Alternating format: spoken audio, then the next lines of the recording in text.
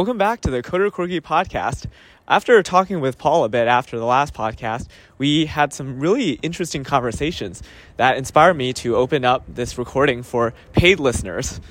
So here's the first ever paid recording of the Coder Corgi podcast. Welcome back to the show, Paul. No pressure. Paid recording. Excited to be back. So, Paul, how do you get over periods of your life when you feel depressed or in a funk? Yeah, I think I have a couple different philosophies here. The first one, and perhaps the most useful one, mental shift for most people, is I view things like depression and burnout as inevitable. I think a lot of people try to minimize the chances of it happening.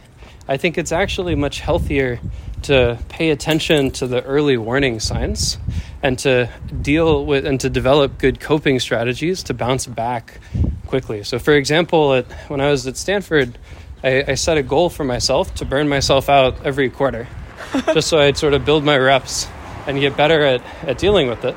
And so the way I would do that is I'd kind of say yes to everything that was interesting.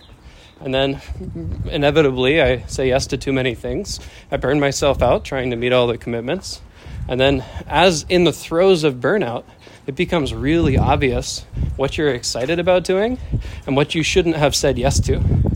And then the next quarter, I fill up my list again. I say yes to the interesting things and just repeat a bunch.